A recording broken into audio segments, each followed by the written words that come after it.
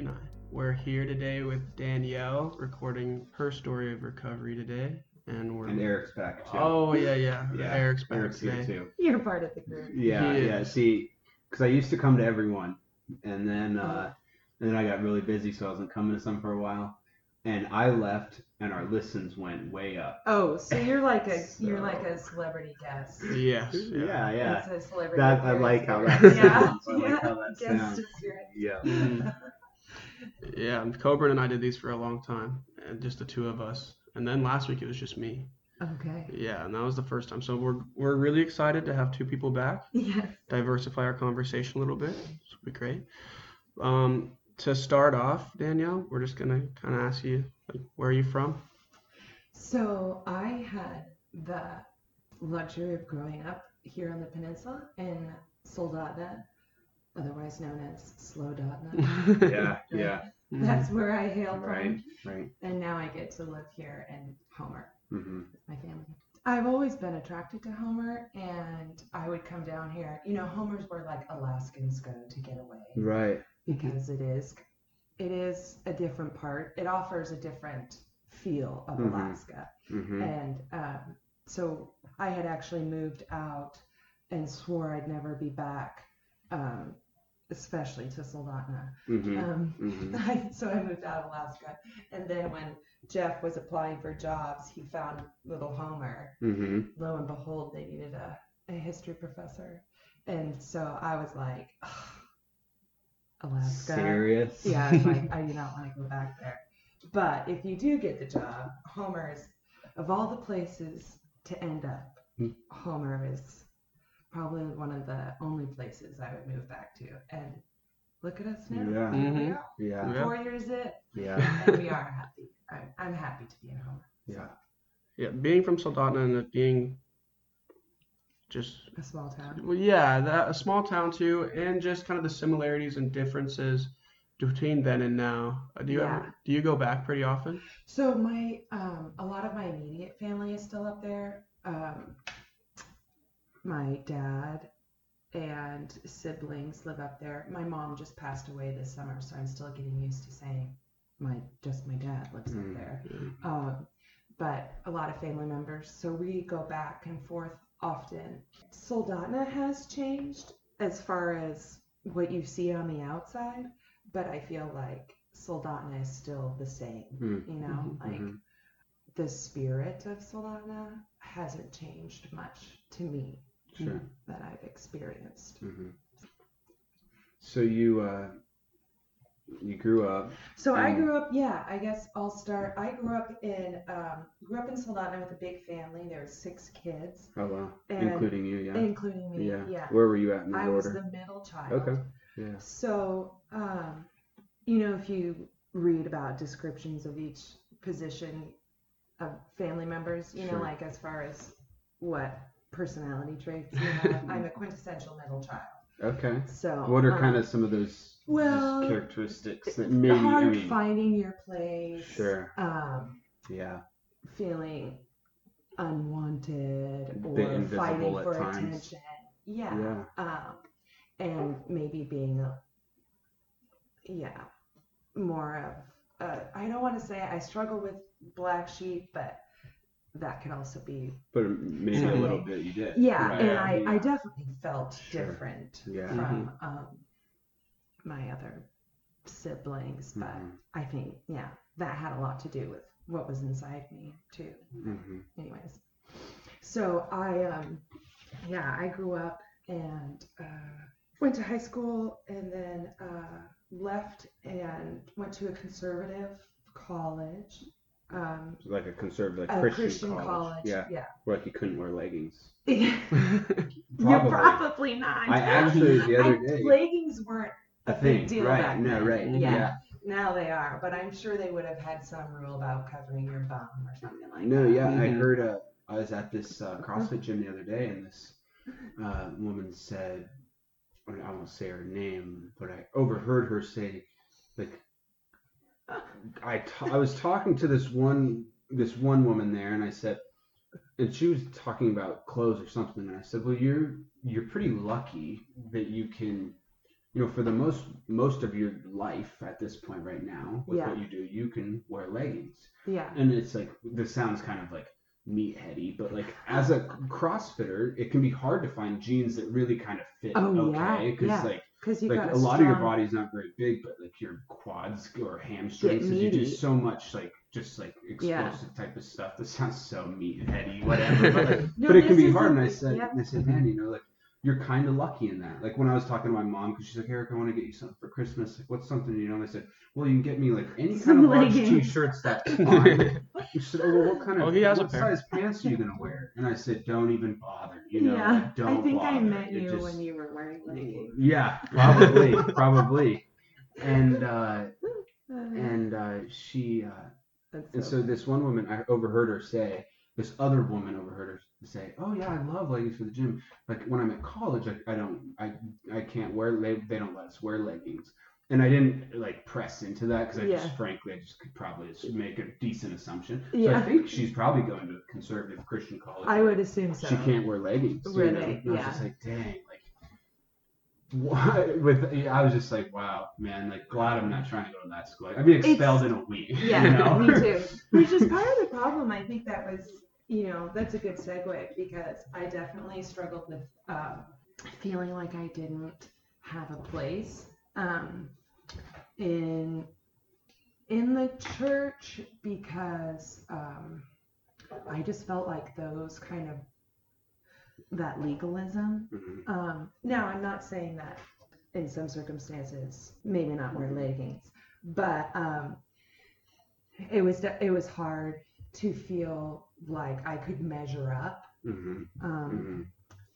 based off of the high standards, or just, I think, the pigeonholing that the church can tend to swing towards, and that was really hard for me growing up, because I felt misunderstood, because I was attracted to a lot of like gray areas. That would be gray areas in the evangelical church, especially a legalistic perspective. And I know what you're talking about. I spent a couple years kind of solely focused on like, I'm going to do ministry. Like that was my like, idea. It was like, I'm going to be in ministry. The highest calling. Right. I was like, I'm going to be you know what I'm going to do? Looking back, I'm just like, gosh, I'm so blessed to not be on that road right now. And that sounds so backwards, right? Christian jargon. Right. Like to not be on the road to Damascus right now is like such a blessing in retrospect. But it was like, I'm gonna, do like some form of like full-time like missionary ministry type of work. Like that will be my will be my goal, right? And it was, and it is like the legalistic pursuit, I think, is like it's stifling. Especially as a and it supports all these views like that other people said, oh, you go to college, man, you're not be a Christian anymore. I don't know if you ever heard that. Like if you go to like some public school, like, and they're going to teach you evolution, and you're not going to be a Christian anymore. Like but like in the psychology, some of the things that and I think psychology is hard because it's a science, but it's also full of some type. You see some data, and then some people try to make a hypothesis around it, and you can kind of make another one. It just gets hard, right? Right. And so, but one of the things, like, there's a field like evolutionary psychology. And if there's anything I've really come around on, is that like, we probably have some pretty fundamental drives in us, and like there are some like legalistic like do's and don'ts that oppose the drives pretty hard. And it's just like, and if you go too far in a legalistic way, like where you're almost shamed for even having tension, you just set up for like perpetual guilt, perpetual guilt. That is what I think kept me an addict for so long, was the shame and the guilt of feeling like it was some moral failing inside of me that was not able to stay sober, and that I wasn't praying enough, or I wasn't repentant enough, or I wasn't trying hard enough. Like I should just, be able to stop after one glass of wine, and me thinking like, well, that's impossible. But not realizing that it was impossible because it was a biological response that I had to alcohol.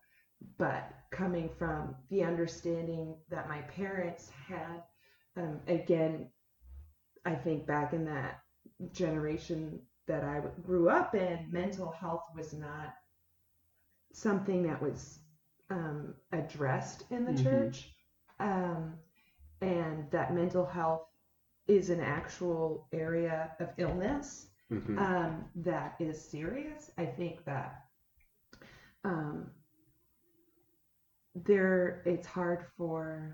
it was really hard for my parents to understand me because they didn't see my struggles through the eyes or through the lens of a mental illness.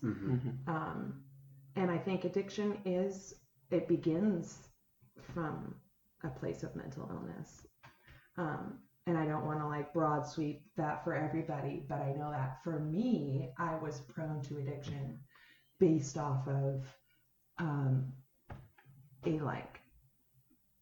a strong influence of the scenario. I think nature versus nurture, like, was I born an addict or did I become one? And I think it's definitely a combination of both. Like, it can't be one or the other.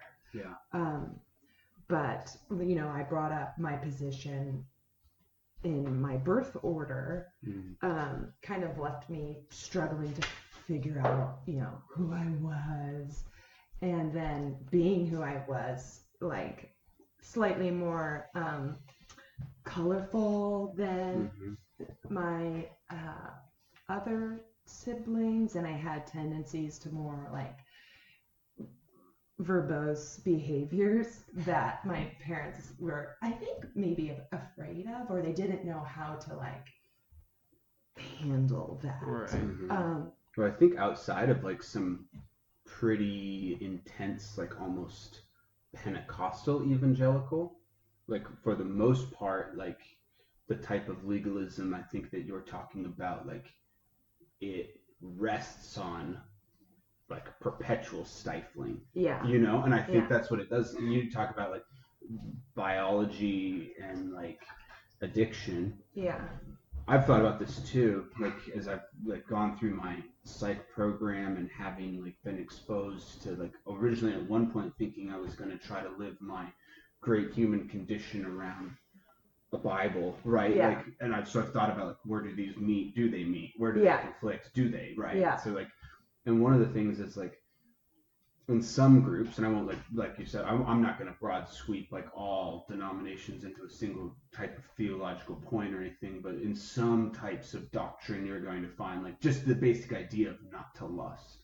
And I'm going to argue that, like, from what I've learned, like our basic evolutionary psychology, like we're like biologically hardwired to lust. It's part of to some extent. It's part of what the makes human you pursue condition. A partner And propagate your genes and like survive the species and like be a human being. It's like you're like, to some extent you're like hardwired to lust to some degree. And like you are like biologically opposing, and like it creates this tension, which then like with that, like if you grow up in a certain environment that like feeds a type of thinking, and if you deviate you should feel bad. Like your human condition and then this environmental condition, like you're set up to just feel a lot of guilt and a lot of shame a lot of the time. You know? And I think that's definitely as I was growing into my addiction, I should say, because it definitely didn't start the way it ended, but feeling like my childhood was very performance based, and feeling like I keep not being able to perform in this area, and so since I couldn't perform then I wanted to just scrap the whole thing and say, you, I can't do your standard, and since there's no place for me, since I can't perform, then I'm just gonna go do everything that's off limits, you know? Yeah. But there's so many things that I feel like are connected to my struggle, and a lot of that is the way I feel I grew up, and how the church made me feel as a person who just struggled. Yeah, I felt like there was not a place for me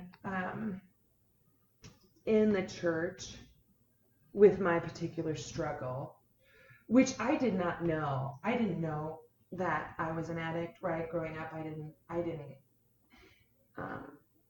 It was just communicated to me, you know, that you obviously have a problem with alcohol, but growing up, you know, alcohol was always off limits, so I was never really introduced to healthy drinking habits or what it looks like as a non-alcoholic to, you know, so I didn't start drinking until I was 20, I think was my first like drunken experience. You were off at college? Yeah, I was off at college. Yeah. But I, what was I saying?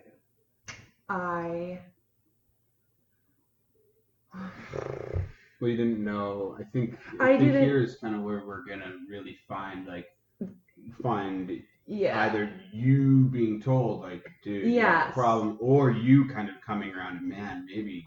I think so. So what happened? About to come to some like lights, you know. Yeah. Well, the lights didn't happen until later, but I always felt like I just couldn't stop sinning in this area, right? That I just wasn't. So can I interrupt real quick? Yeah. Because I think our listeners are going to have these questions that I have. Yeah. And I'm sitting here, I'm kind of thinking, like a woman growing up in a pretty legalistic church setting, you don't need to share all the details, but what does this like sinning with alcohol look like? You know, at this point, I don't know what it looks like. Yeah. Okay. So I kept. So when I decided to start drinking as an adult, you know, a lot of at college. College. Well, you know, my first experience was not graceful by any means.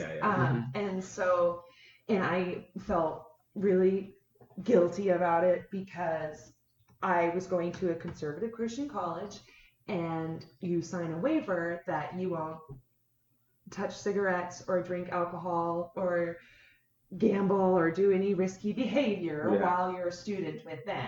So being who I was, I did all of those things.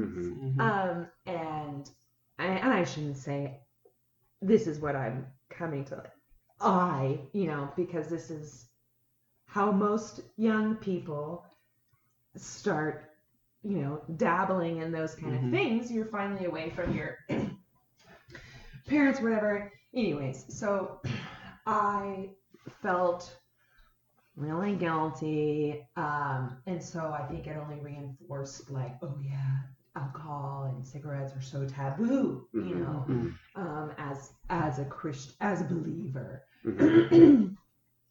and so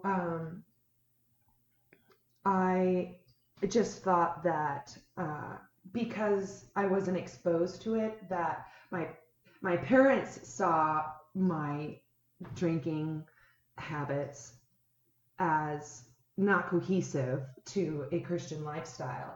And so that I just thought that they just didn't, you know, just because they didn't drink, they had issue with me drinking. So you were kind of like that young. I just thought that kind of the typical young adult. That's like parents don't really understand. And they don't understand. They don't understand. Right. And they're just mad that I have, you know, started going to the bars. You may have I'm going to venture to say that you may have thought that to some extent with your classic young adult, but I'm going to also say that you probably internally maybe said that to yourself a little bit at times absolutely. Too, right? I mean, that was totally pretty internal as well. But because some people, I think that they legit internal dialogue and external are like, those guys don't understand, I'm fine. Right. And I think you maybe had that may be a little different. You had a mixture of the two. Yeah, I was mad because I was instantly made to feel guilty and wrong and it made me very naive as well when I didn't know what was normal as far as I was totally immature and I fell for a lot of things that a lot of other kids learned at 17. Yeah, exactly. And here I was, like, in my 20s, behaving like a 16-year-old, because I just had no bearings when it came to how to protect myself. So, yeah, I think that kept me drinking for a long time too, just feeling like, it's only because you don't drink. I didn't recognize my unhealthy habits. And is it your situation is not unlike other people's situation. I think is so tricky too, because the way that you're coming to think about your drinking is like, if you drink at all, it's an unhealthy habit. Right. Which is not where most people are going to be.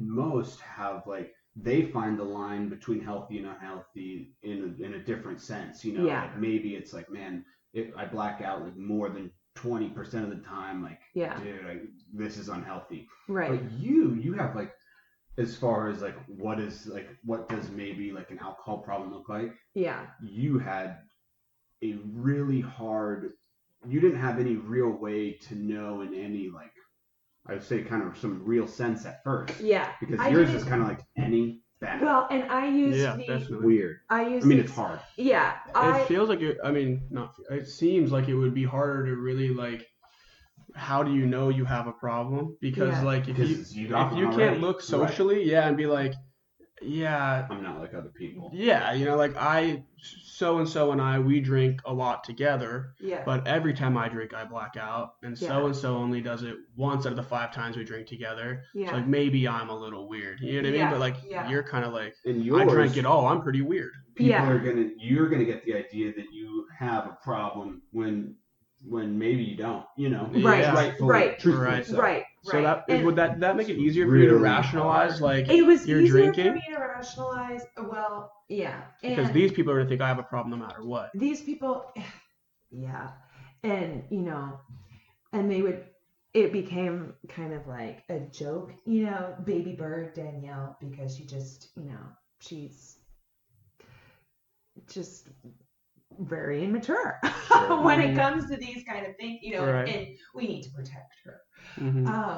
And so my first kind of run in with the law, so I got a DUI, and when I was 22, 23.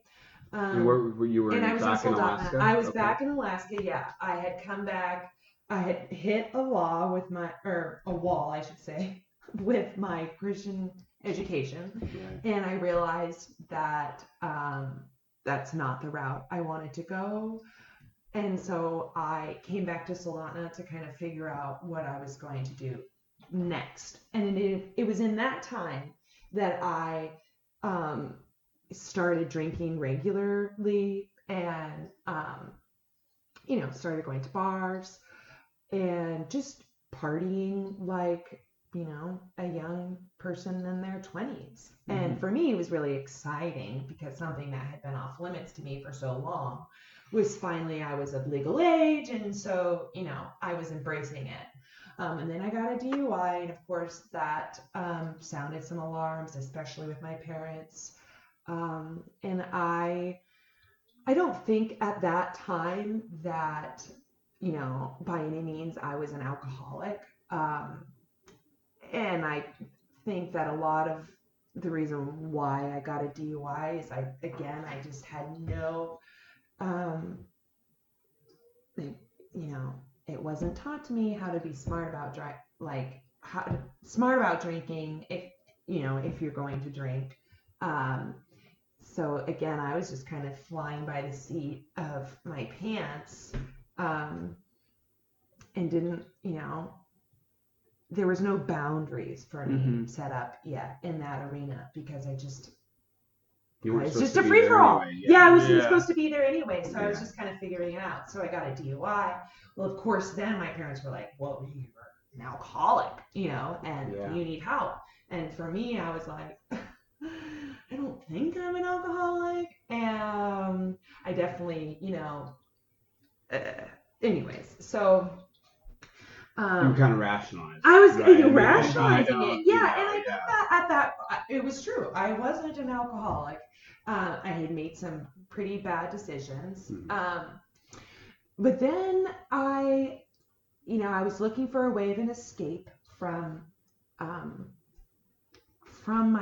my parents, because it was kind of in coming back from that DUI, and I hate bringing this up because things are different now, but the only way to kind of recover from that was for me to move home and be with my parents. So they kind of rescued me from that. And again, that rescuing didn't teach me anything about how to come back from something like that as an adult.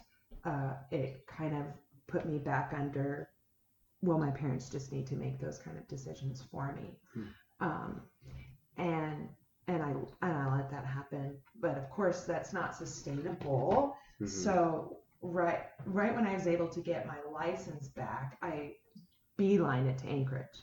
And I was like, I'm gonna, now I'm fine. I have my license back. I did my time, and I got into the restaurant industry.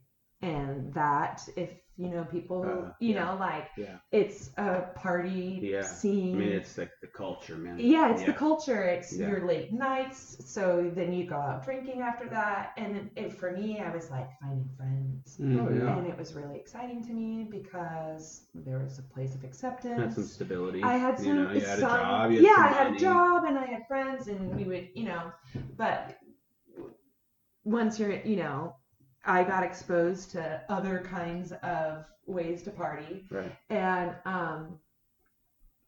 of course those things, all kept those a secret but they only perpetuate your poor decisions. And it was, so then I got my second DUI when I was, how old was I? 24 maybe? Yeah, it couldn't be much longer. It couldn't have been much longer, 2 years after that. So then I got another DUI. And at this point, I was, I was probably sitting pretty in alcoholic territory. I had sneaky behaviors. I downplayed my drinking. I drank in secret. I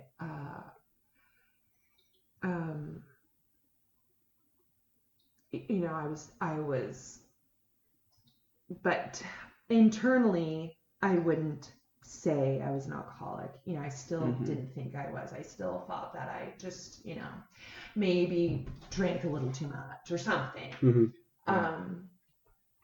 And it was after my second DUI that I was really embarrassed and broken, and my life started to unravel. And I think one of the things is for you, I think where you start to get into similar ground with others, because up to this point, we've talked about one world and the world of the parents and religion, and another world, just they don't reconcile. Right? They don't reconcile. But one area where your worlds are about to reconcile is that 2 DUIs, that not only looks bad to your parents, but it also kind of looks bad to society. What I mean? I think 2 DUIs is when society is kind of this person's got a little bit of a problem, maybe. The first time's an accident. The first time, second time's a habit. Oh man, and so I think your worlds are starting to collide. They're starting to collide. Reconcile. And it's starting to get expensive. I had some friends that were getting them, and that 1 or 2. I mean, by their second one, and it was just like, it was a really it was more than a speed bump. It was expensive. It was some like classes, and it was like dude, this is actually causing some problems in my life. It's definitely causing some problems, and it's really setting me back. Mm-hmm. They don't make it easy to come back from something like that.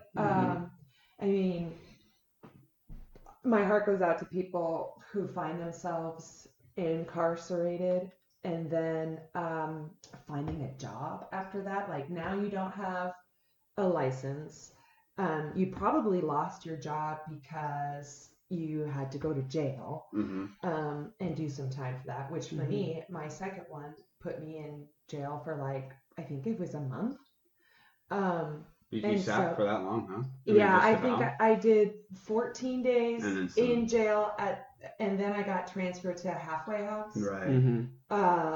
Wow. Which was, anyways. Right. I didn't have a job for a month, so then that's hard. Then you have to find a job after that. You're so depressed because you just had, your world's kind of swept from underneath you. And getting back from that took a lot of work. And I think that either that can push you down. And for me, it really kept me plateaued. I felt my dignity was gone. I was thinking I was just washed up, and here I was only 24, 25, and I'm feeling like a complete failure in life, and I haven't even lived that long. Yeah. So a lot of people that were just getting out of jail, they may stay cleaned up for like a month or 2. Yeah. But like, what'd that look like for you? Well, for me, no. The second I had my babysitters were gone, I was right back. Okay. Yeah. I picked up drinking right where I left off. Okay. It took a year of struggle coming out of jail, and trying to build a life for me before I was ready to accept some help again. And a recovery program was, my parents had done some research on addiction programs, and one of them was Adult and Teen Challenge, and this was it's a Christian program. Is that the one in Wasilla? There is one in Wasilla now. now. Okay. We had a couple people come on. Okay, from talk about it, So this is where I agreed to go to this program, and I actually went to the one in Washington.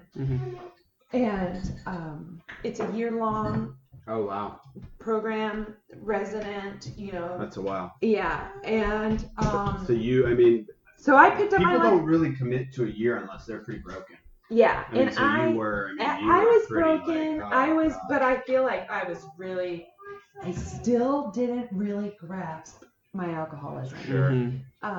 I was still really struggling with it. Yeah. So I thought, okay, I'm going to go do this year-long program. Just make my parents happy. And I was looking for an escape out of where I had found myself in Anchorage. I just, I was going to say, they don't really know that you're an addict yet, but but I was burning some bridges. Yeah. I was losing relationships. It was definitely causing problems. I was unraveling, So I accepted this help. I was like, okay, fine, I'm going to go. And then you probably think, too, that you're going to go, and you're going to come back, and everything's going to be so great. And it's going to be wonderful. And so Teen Challenge did provide me, one, it got me out of the circumstance that I was in. No drinking. Yeah, no drinking. And I did really needed an abrupt change. And so when everything is off limits to you, like you can be, I think the one thing there's plus and minuses to like residential programs, where you're you're not exposed to it. So unless you really make an effort to go use. Yeah. I mean, you're kind of in a little room of protection. Yeah. So anybody can be like sober in a program. And that was the thing, like I was in a different state. I was in it was just all women. We weren't even allowed to talk to men. So man, they covered all the bases, no temptation. Which I think kind of made it worse. But and so what I encountered after I did this program was I did not know how to do life in the real world as a sober person. Yeah. And I did really well in the program. I mean, I excelled and had some structure and all of your. I loved Jesus, and I was just, a new person. But I still believed, and then this is gonna bring up the Christian jargon again, that God can redeem alcohol in my life, and I can take it back, and it won't always be like I didn't subscribe to the once an addict, always an addict. I was like, no. Like I just haven't learned how to manage it. I just haven't learned how to manage it because of the way I grew up. Let's just blame it on my lack of exposure or whatever. So I was still planning again on drinking after I got out, and I did. That day came, and I think I made it like 3 or 4 months post program without drinking, and then once I started drinking again, kind of the first real opportunity that you knew you could kind of get away with. To some extent. Yeah, well, where I felt like validated in my decision to pick up alcohol again. Right. And I'm going to imagine that you didn't like black out that first time. No, not the first time. No, and it was really exciting. Yeah, this is the new. This is Cabernet Sauvignon. Yeah, exactly. It's chill. And I did. I was it's in not cheap country. whiskey. I had after the program. I had relocated to Newburgh, which is in Willamette Valley, which is known in Oregon, for its right? Pinot Noirs, and so there was like vineyard after just vineyard. Part of the life. Yeah, and so it was very it was really fun, to have that be an area where I started drinking again because it's so fancy, Right. Right. But you're only an alcoholic if you drink a whole bottle of liquor and not wine. Yeah. Well, my always thing was wine is fine, but liquor is quicker. But anyways, so I man, there's a lot to this, but the feelings of failure came again when I started drinking, and I realized that I'm not any different than when I came into the program, and now, especially coming from such a structured environment where everything was off limits, now that they are not off limits, now that I'm in charge of making my own decisions, I just went back to all the things that I went into the program for, and so I was spiraling down the pit of, well, this is just going to be my lot in life now. Yeah. Since I can't do everything right, or I can't do this, then I'm just not going to try at all. Well, then I met my husband, my now husband. When you're in Oregon? When I was in Oregon. And you're at 25 still? I was 26. Well, right I was on. 26. I think I had turned 27. I was 26. I turned 26 in the program, so I got out and I had just turned 27. So I was getting along in years, but I was still very little naive. I was still very naive and still not able to think for myself in this area, well, in a lot of areas. But I met my husband, and he, because of where I came from, I was really embarrassed to share my story with him, especially since it's such an extreme one, as I was coming out of some. Hi, Soph, grew up in a cult. Nice to meet you. Yeah, exactly. I just got out of It's a little hard. It's a little hard. And I might be a drunk. And I'm not sure. might be a drunk. Well, I've been to rehab for alcohol, but I don't think I really am. Yeah. Right. And so I was really timid in sharing that with him. And especially like the teen challenge, the structure is so, it can not make sense to people who have not been exposed to that before. So he didn't really even know that I was an alcoholic. And he actually used to think it was cool that I could go out and drink whiskey with him, you know. And I was cool once. But anyways, so I got pregnant, and that. So somehow you're still kind of living a life. You're functioning. I was functioning. And I had, from the time where I started drinking and got pregnant, was like you're starting to spiral. And it was like 4 months, but then I got pregnant. Yeah. And so that kind of put the brakes on curbed my drinking naturally. And thank goodness that I was able to stop drinking. It was hard for me to stop. Yeah. But I also felt like, well, I can't let him know how, you know, there was just a lot of things. It's really. Yeah, it was really, I was not just making decisions for myself. Because you're drinking a lot while pregnant, then it's kind of like, okay.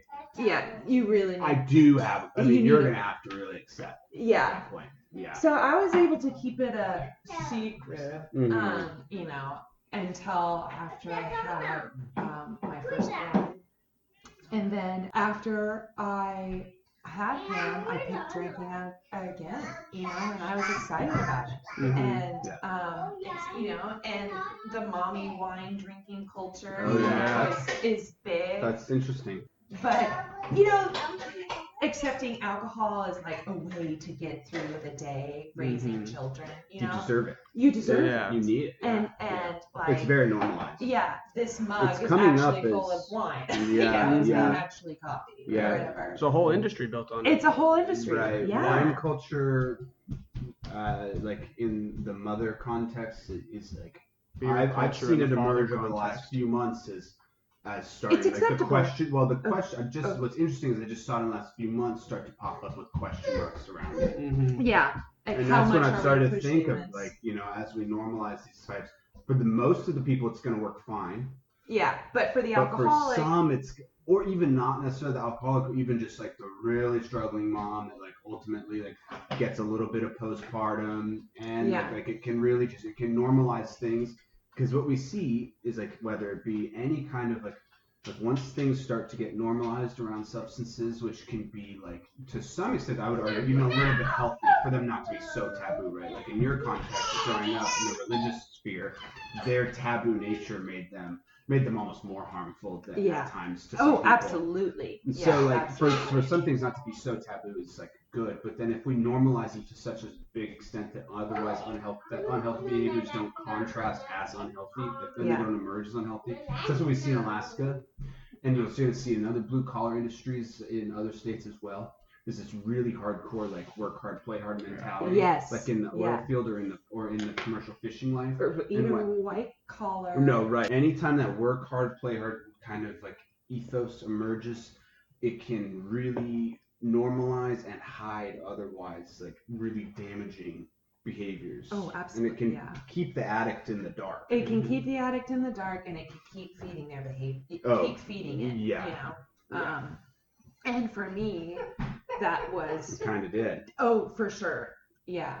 But there's only so many times where your husband can find you blacked out on the floor for it to be like, you know, that's not normal.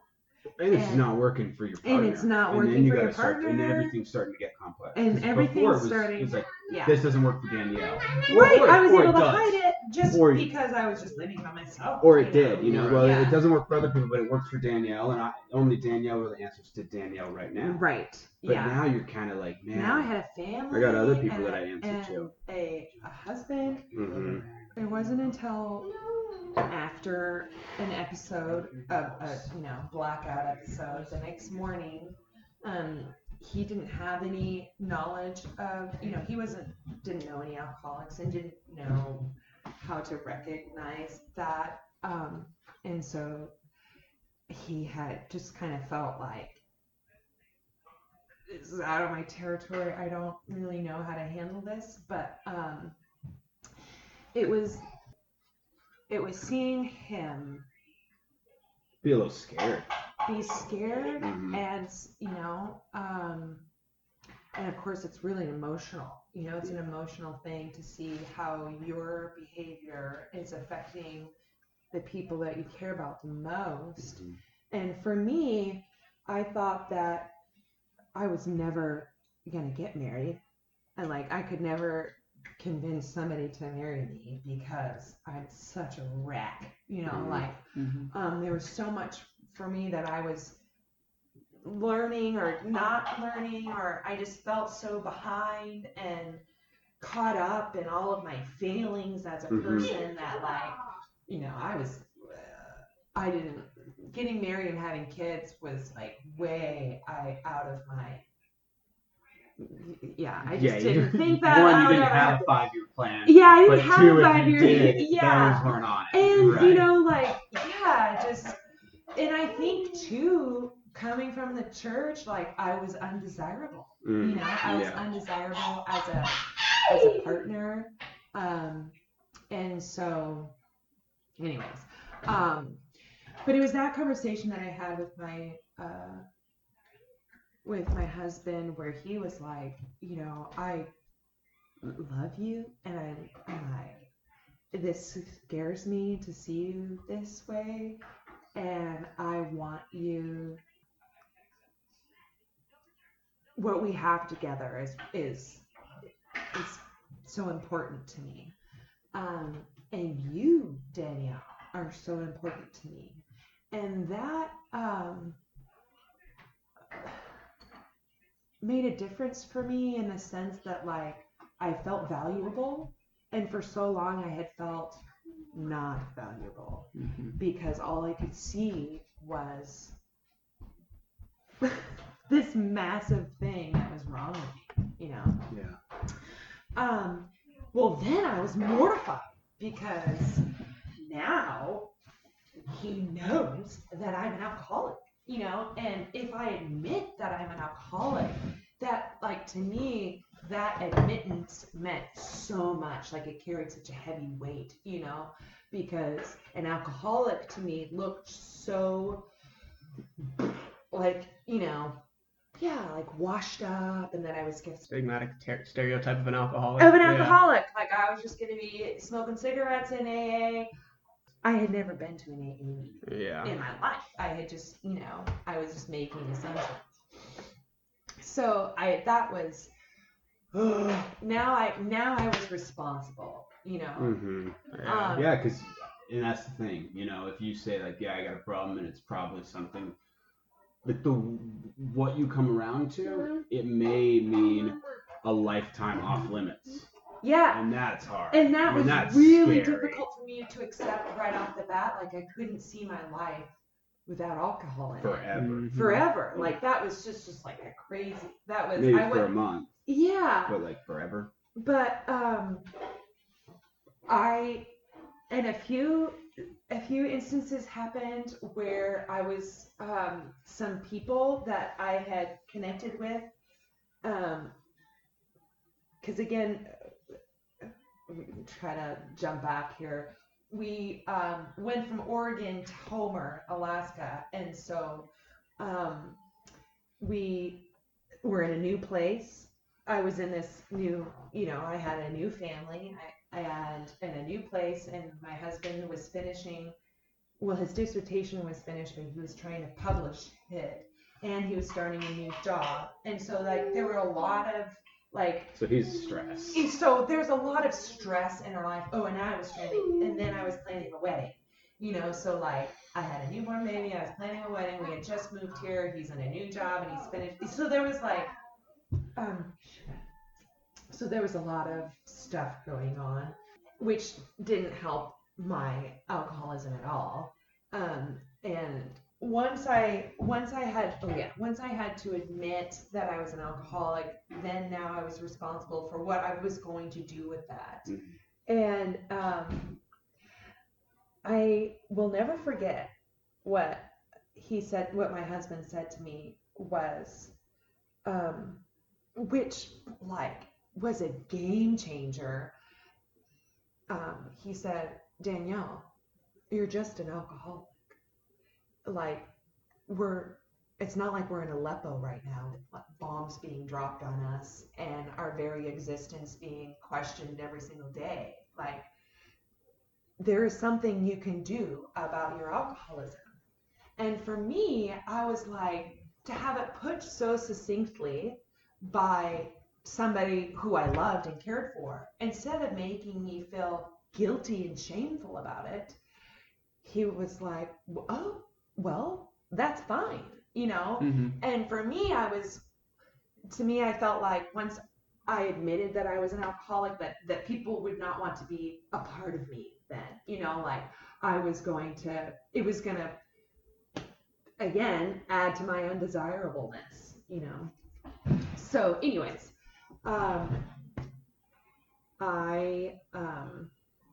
that's when AA became an option for me. I had run into I had made some relationships here in Homer, and I think this is, you know, it took some boldness on their part to call my alcoholic, like, you know, I was at this women's gathering, and I had gone to church drunk, and a lady smelled. Pretty early. Yeah, I know. This is the sign of a true alcoholic. But a lady gave me a hug and smelled alcohol on my breath. And it wasn't until later in the week that she confronted me about it. And she had known about what was going on in my life, like, you know, all of the new things I was experiencing in my life. And she asked me, so how are you coping? You know, like leading into to like this, giving me the opportunity to be like, well, I'm drinking a lot. And I tried to like skirt around the answer, and she just came right out and said, well, Danielle, I couldn't help but smell the alcohol in your breath the other day at church. And so if you want to talk about that, then let's talk about it. And I was like, oh, you know, so embarrassed and like, oh my gosh, now I can't keep it a secret anymore. Like, people are catching on. This is your nightmare. This is my nightmare coming to true, you know, like, and here I was thinking, I don't know what to do. So it kind of was glaring me in the face. And she put me in touch though with also like my first sponsor relationship. And this lady was the first person I met, the lady that she put me in touch with, who I saw, who was an alcoholic, who was a badass. And I was like, it flipped the narrative for me to where I was like, oh, you can be an alcoholic and still be cool. And still live a life worth living without alcohol in it. And that was like the first glimpse of hope to me. So I went to a couple of meetings, and I don't know what happened, if it was just the combination of those things, that finally something made sense to me. And I was like, oh, I'm an alcoholic. And that it's not my fault how I got here or why I'm an alcoholic, you know? And I felt like that shame and the guilt that had been weighing me down for so long, that was piled on by my inability to perform, till I, you know, just got lifted. And then I was like, yeah, I'm an alcoholic, and I don't care who knows it. because I don't feel that shame anymore about being this way, and that it's not something that I just keep failing to do. It's for whatever reason, whether it be nature or nurture, I am this way now. And this way now means that I can't touch alcohol. And I don't know why that was it just made sense to me inside. And it has allowed me not to even be really tempted by alcohol anymore. Like, I just have made a life that is so good to me now by being sober. Like, and I always thought that by giving up alcohol that I was missing out on something. Mm-hmm. That for the rest of my life I was going to be a party pooper, or I just wouldn't be, like, I don't know, just that the sober life would not be appealing to me in any way. But now my life is so full and so rewarding that I do not have any sense of feeling left out or that I'm missing out on something. You know, I don't have a hangover ever. I don't miss those. You know, like, I have more money in my bank account. I finally have a credit score that I'm proud of. I have 2 children that I am proud to be their mom and be present for. You know, like, all of my wildest dreams are coming true because I've been able to be sober, you know? And I feel like that's the biggest, it's crazy to me. It's crazy to me to see how far my life has come. I'm going to be 3 years sober at the end of January. What has happened from the day I decided not to pick up alcohol anymore to where I am now, I'm a completely different person. Like, you know, I feel bad for my husband because he's been a constant, you know, he hasn't changed one bit, but I've been on this, like, growth. Keep like, you know, rediscovering myself. And, you know, in all good ways. So it's just, now I am happy to share about this part of myself that I was so ashamed of for so long. Now I just feel like I want people to know that you don't have to stay that way, that it's not something to be ashamed, like, you know, you're not in control of how your body processes things, but you do have some control about what you put into your body, and that, you know, there is a way out. There's a way out. And that it's so worth it. You know, that alcohol doesn't give you anything. It only ever, to the alcoholic, it only ever takes away from you. It only ever robs you. And that's true of any substance that you're addicted to. You know, it's like, it only takes away your control, your ambition, your drive, your passion, like any kind of peace of mind, kind of peace of mind, you know, and all of those things I've gained since giving up, and deciding to, you know, be sober. And I went to AA for the first probably year pretty regularly, but I don't go consistently anymore. Or regularly, I should say. But that's not because it's just a decision that I've been able to do my life without. I think for me it's hard because of the issue that I've had with programs before. It's hard for me to feel locked in, you know, and that I need to do this or I'm not going to be sober, you know?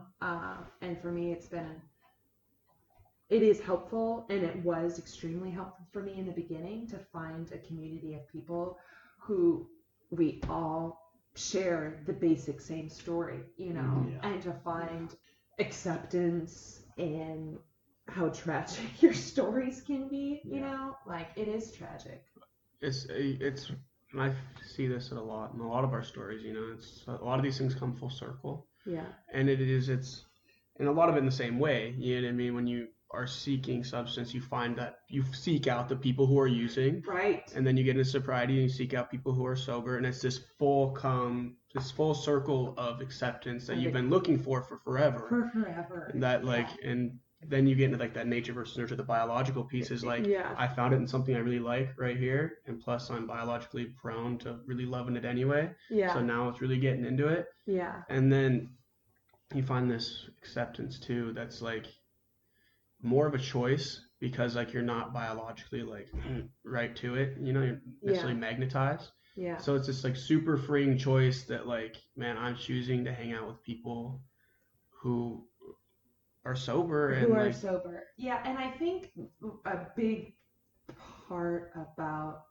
AA and why it is really important is not forgetting that you're an alcoholic. Right. Because, and that was a case for me for that 1 year of sobriety, thinking like, oh, now I can go out and drink and be fine. Mm-hmm. Which is a common thing you hear in people who relapse is, I've done 5 years sober, I'm a different person now, I can handle it now, because look at me now, I've grown, or this thing just doesn't affect me, right? Because your life is so good, because you have it now. You're in a place where you can. You're in a place where you can control it. Yeah.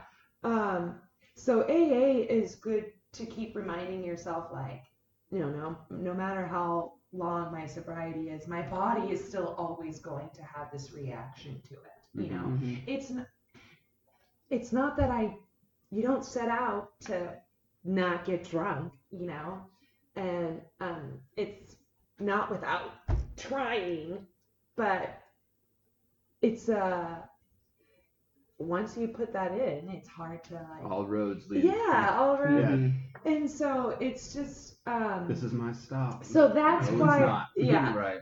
Mm-hmm. That's why I think in sharing my story, and the more people I know that I'm alcoholic, it keeps me sober too. Mm-hmm. Like I can't fool anybody. Yeah.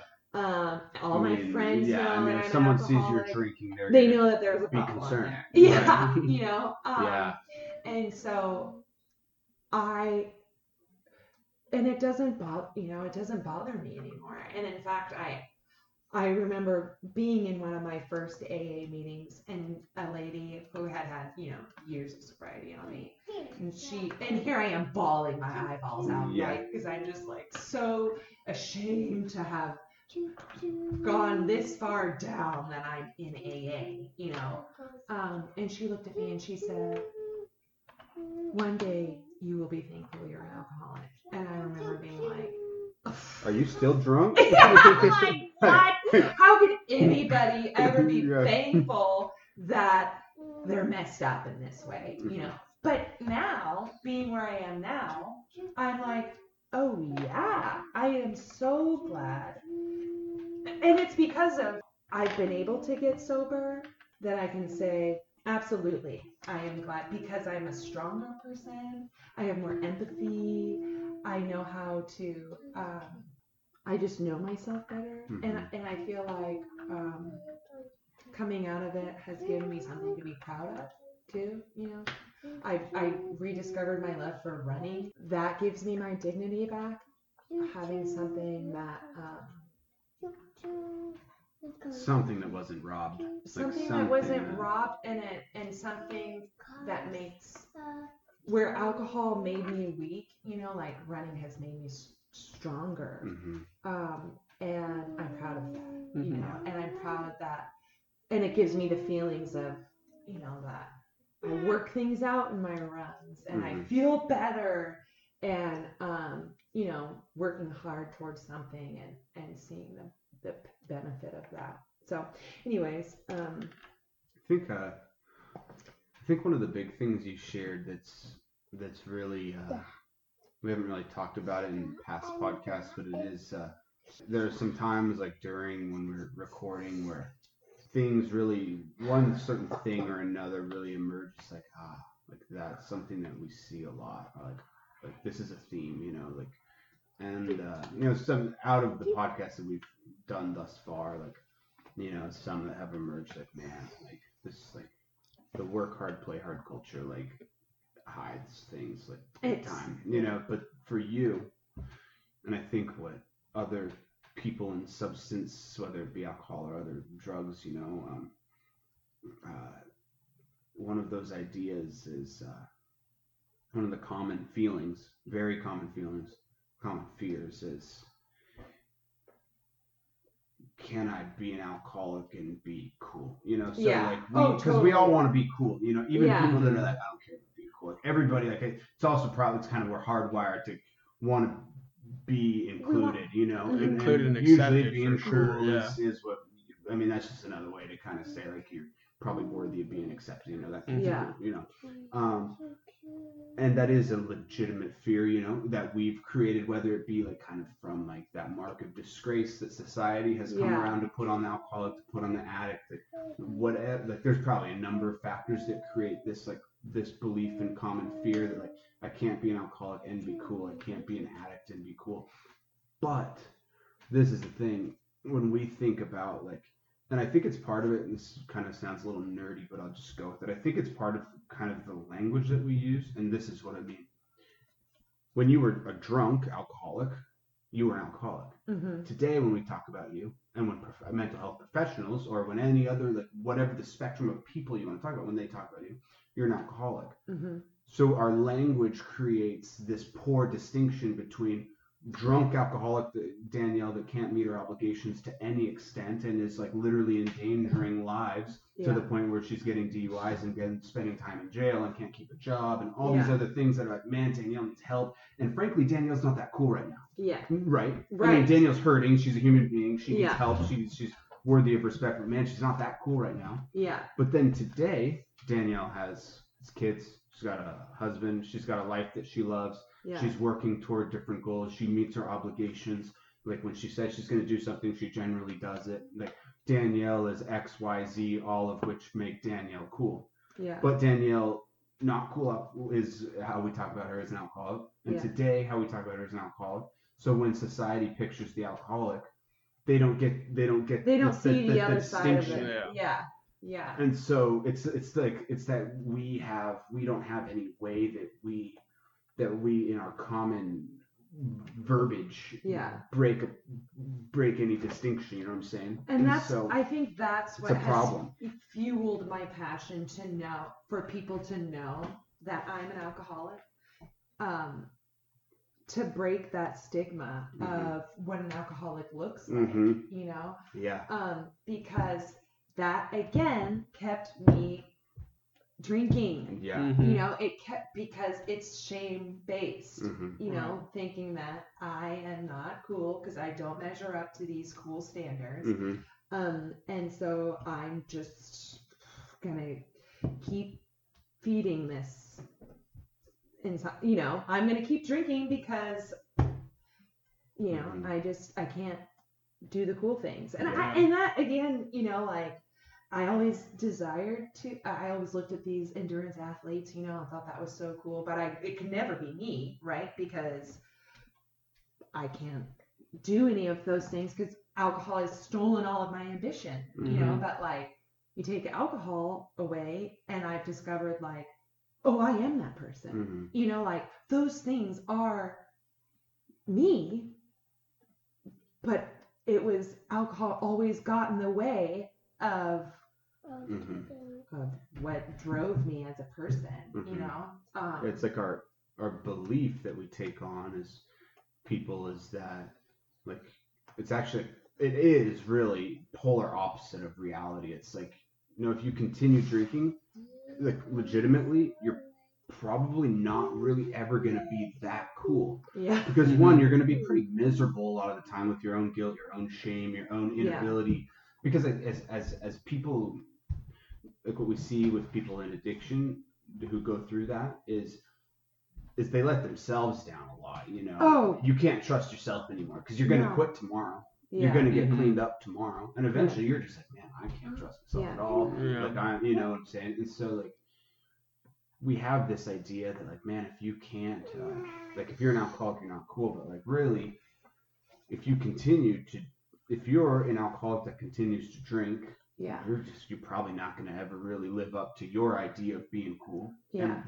But if you're an alcoholic that doesn't drink, if you're in recovery, if you're sober, I think we need to find, I think like that would be, like if I'm sitting in some place thinking like, how do I change the narrative around addiction? I think one of the first things I do is we got to change a narrative, like a public relations type of standpoint. Like if I had a bunch of funding or whatever, we're going to do some big campaign. I'm like, we got to come up with some kind of word or some kind of way to distinguish between the not cool alcoholic that's drunk all the time and never fulfills any obligation in any way, and I can't trust him with my phone or her for 5 minutes because they're going to steal it. Yeah. Or the like alcoholic that's clean and sober, and like even if he or she or they relapse, like they are still like can get back and live a fulfilled life. Yeah, and I think that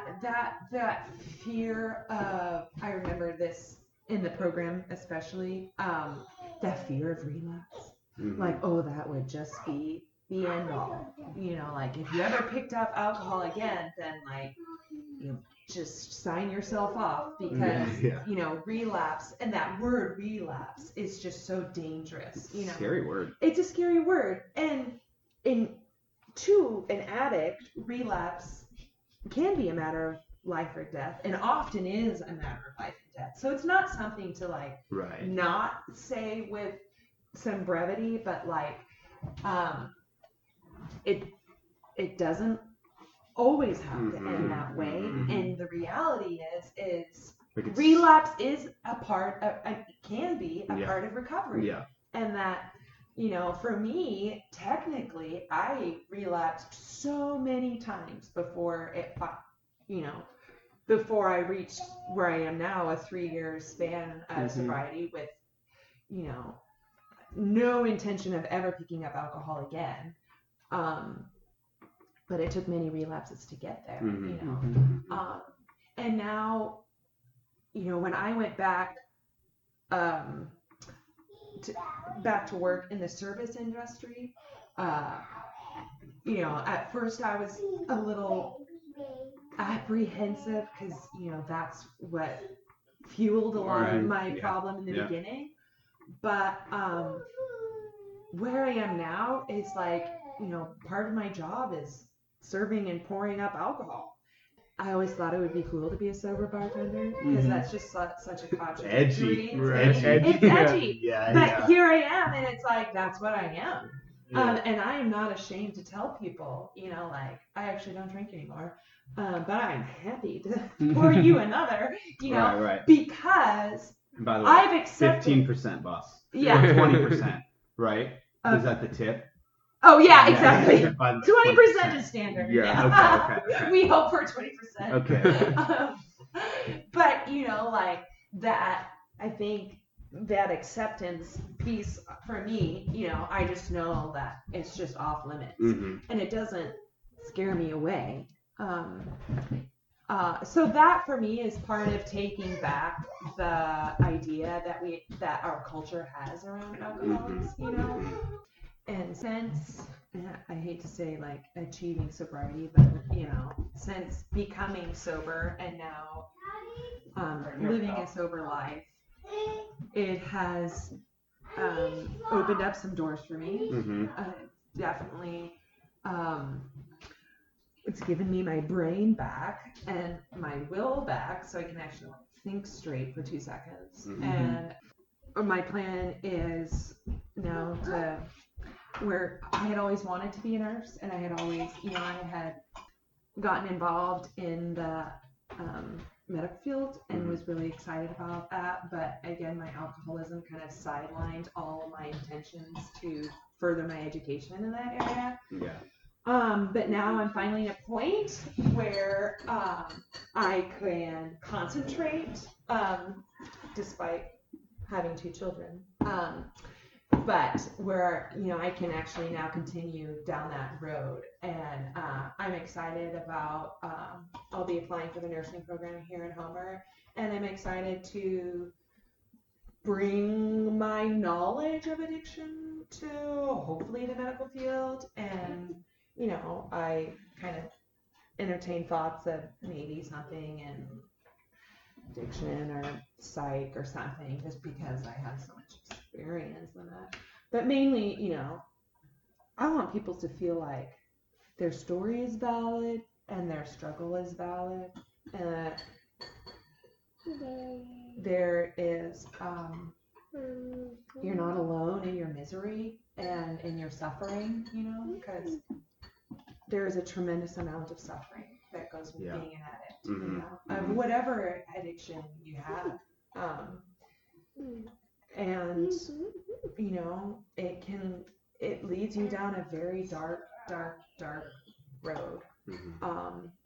And so for me, I think part of being sober is sharing my story and responsibility that I have as a sober person, to share that light, that there's hope. And believe me, I've been in some pretty dark places. And to be where I am now, having literally my wildest dreams come true, it's so exciting, and I want people to know that can be true for them as well. That it's never too late, that you're worth it, that your dreams and ambitions and your desires are totally worth being sober for. And that the world is literally your oyster. Your oyster. It is. Yeah. I was like, oh my God. It is your oyster. Yeah, I totally. see so clearly what being sober has done for me, and it's only given me every opportunity. And people don't care that you don't drink. Not people that much. Don't care as much as you think they do. No. Actually, people just don't really care that much about you.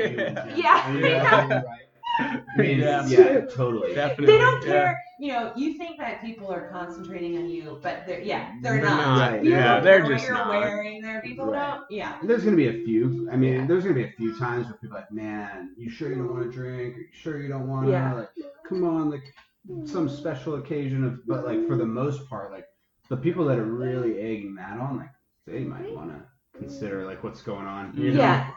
What's driving them isn't that right. worth. Isn't really you. Isn't you? And you know what? Like it's that could be either anybody else. They'd be asking the same question. Yeah, and I feel like sobriety, especially, I feel like now is becoming more of like becoming kind of hip. It's becoming hip, and it's good. That's my intent as a sober person now, is making it not cool. Because I legitimately think I'm cool now, but it's because I got my together, and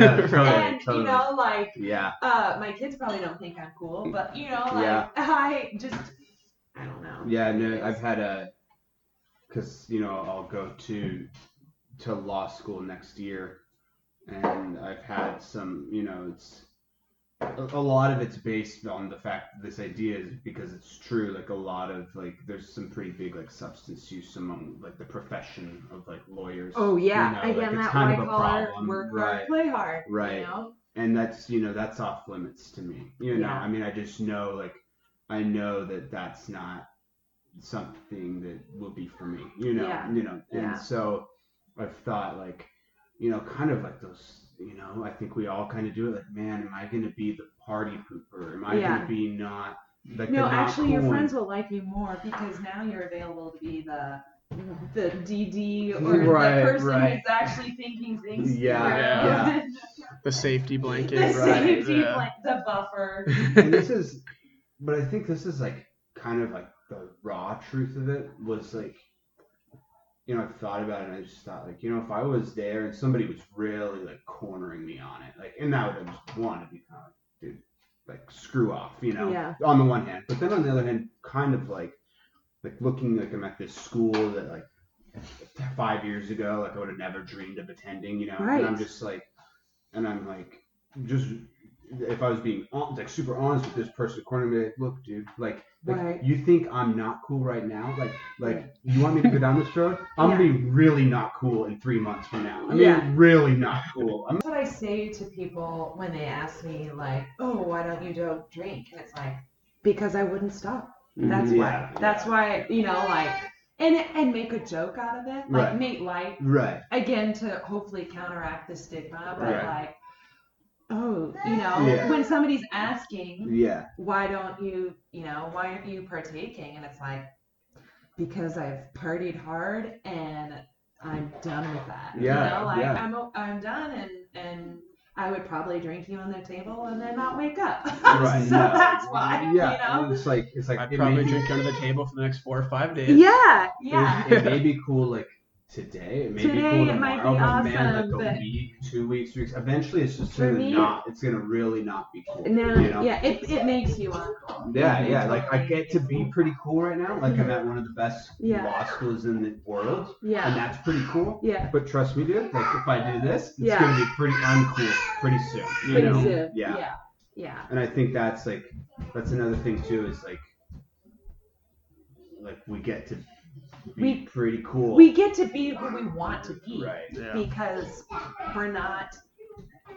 This thing isn't stealing from me anymore. You know, like, and I think that was like, oh, I felt unshackled. You know, like all of a sudden, the sky's the limit. Now that I don't have this holding the me last back layer anymore. of your stifled. Yeah, you know, but like you can choose to shackle yourself back up. You know, to tie, you know, to put the handcuffs back on, but you know, and I think too, a key thing is making your life worth it. You know, like have something to lose. Have something to lose. That's what I've told Aaron. I said, dude, at this point, like, there's just too much on the table. And for me, it's only getting more. More and more expensive. There's more to lose every 3 months. Every 3 months, And I think that, you know, they always say too, you know, you have to just get sober for yourself, because if you don't do it for, you know, if you do it for other people, then it's not going to last. You know, and in my experience, it was getting sober for my husband and getting sober for my son. That was like the catalyst for me to get sober for myself. To actually, you know, like that was I needed that. And then I was able to, then I found that being sober was actually like awesome. Where then I started like, now I do stay sober for me, and it's the best thing, the best gift I've ever given myself was sobriety. And I stay sober for myself because now I see that my life is totally worth it, you know, and that my kids are worth it, and that my husband's worth it, you know, because I made myself worthy, you know, like I am worth it. And so anyways, On that note, if you're listening and you need help, or you know anybody else that needs help, you can, and you're on the Kenai Peninsula, you can Google Serenity House and get in touch with their intake office, and you can be pointed to some direction of finding a place to get sober. There's options for detox as well, if that's something that's painful, quite literally, and scary. There's pretty much a roadmap from point completely lost to cool and like life worth living. So I think we've heard a story of, you know, being pretty lost and pretty broken, to like just quite literally running to all the great possibilities that life can offer, you know. So thanks so much, Danielle, for sharing your story. Well, thanks for having me, and thanks for giving me the platform to get my story out there. A message of hope. This was You and I for the Kenai.